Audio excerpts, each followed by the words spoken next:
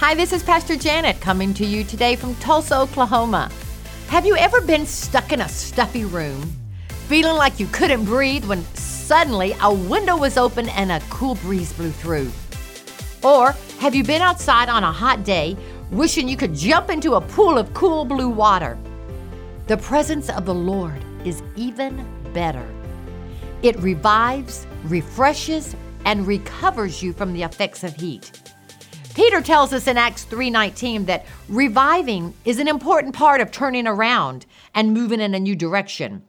The word revive means to bring back to life or consciousness, to impart new health, vigor, or spirit to return to effectiveness or operative condition.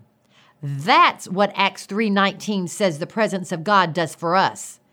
Sometimes in life, the heat is turned up full blast. And I'm not talking about the thermostat. I'm talking about the pressures of life and stress. Yet, that's not God's plan for His children. He did not create us to handle stress.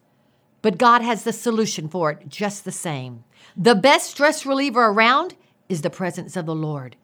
He will help us recover from the heat and return us to effectiveness if we're lagging. Keep in mind that getting in the presence of God takes time. The best things in life don't always come quickly, but they're so worth the time we invest. As we read earlier, Psalm 16:11 says, "In thy presence is fullness of joy. At thy right hand there are pleasures forevermore." One encounter with God will spin you around and send you going the right way in life.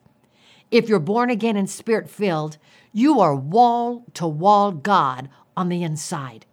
Nevertheless, you can go from glory to glory, enjoying the tangible anointing or manifested presence of God in your home, your car, at the office, and even at church. You are made to live in the presence of God. That's where you belong. Spend some time today in the presence of God. Read the Word, pray, or worship to anointed music until you're quiet. Then be still and enjoy His presence. He will revive you.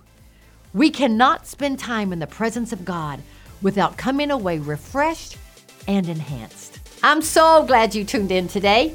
If you're interested in a copy of my devotional, The God Life, go to our website, woctulsa.org.